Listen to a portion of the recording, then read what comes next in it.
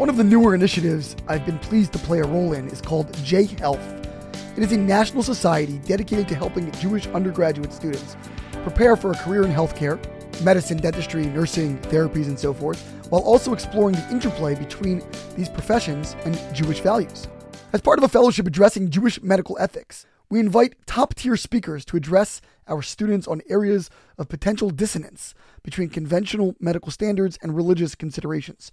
Our speaker today was a Harvard-trained radiation oncologist who eventually made Aliyah and has since gained expertise in various arenas of Jewish legalities within the medical field.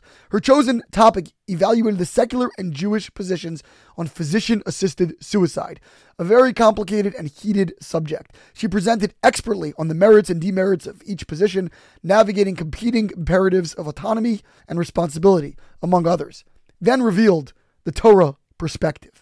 Perhaps unsurprisingly, the Torah sources almost unanimously place pronounced emphasis on the value and sacredness of human life.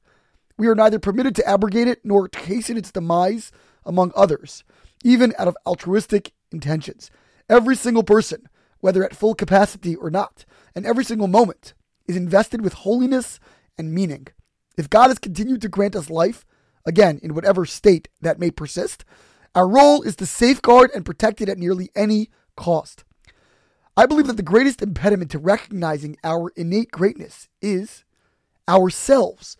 The human condition has become degraded in our culture in a way that influences our own sense of inherent self-worth, or lack thereof. But this is hardly a new problem. In fact, its origin may track, at the very least, back to our ancestors in the desert as they worshipped the notorious golden calf described in our Torah portion. When Moshe returns from the mountain, he sees the nation, which only 40 days earlier had heard the voice of God, dancing around this putative idol. He tosses the tablets to the ground, shattering them and shocking those involved in this unholy revelry. A son of Maimonides named Avraham was also a great scholar, though much lesser known. He explains that the nation's mistake was in undervaluing their own capacity. They believed that without Moshe as an intermediary, they had no ability to connect to God. So, when they believed, mistakenly, that he had perished, they felt a desperate need to replace him with a new bridge figure. If only they had realized their own immense power, the godly spark within them that enables every person direct, unmediated access to the Almighty. The 19th century commentator known as Meshech Chochmah interprets this as the reason why Moshe reacted by destroying the tablets themselves. His message to the startled people was that these tablets are simply slabs of stone. It is not they that are holy, but you. Another doctor came to speak to our J-Health group earlier in the week. She described a story years ago in which a young couple came in with their child who had been diagnosed with Down syndrome immediately at birth, leaving the parents shocked and forlorn.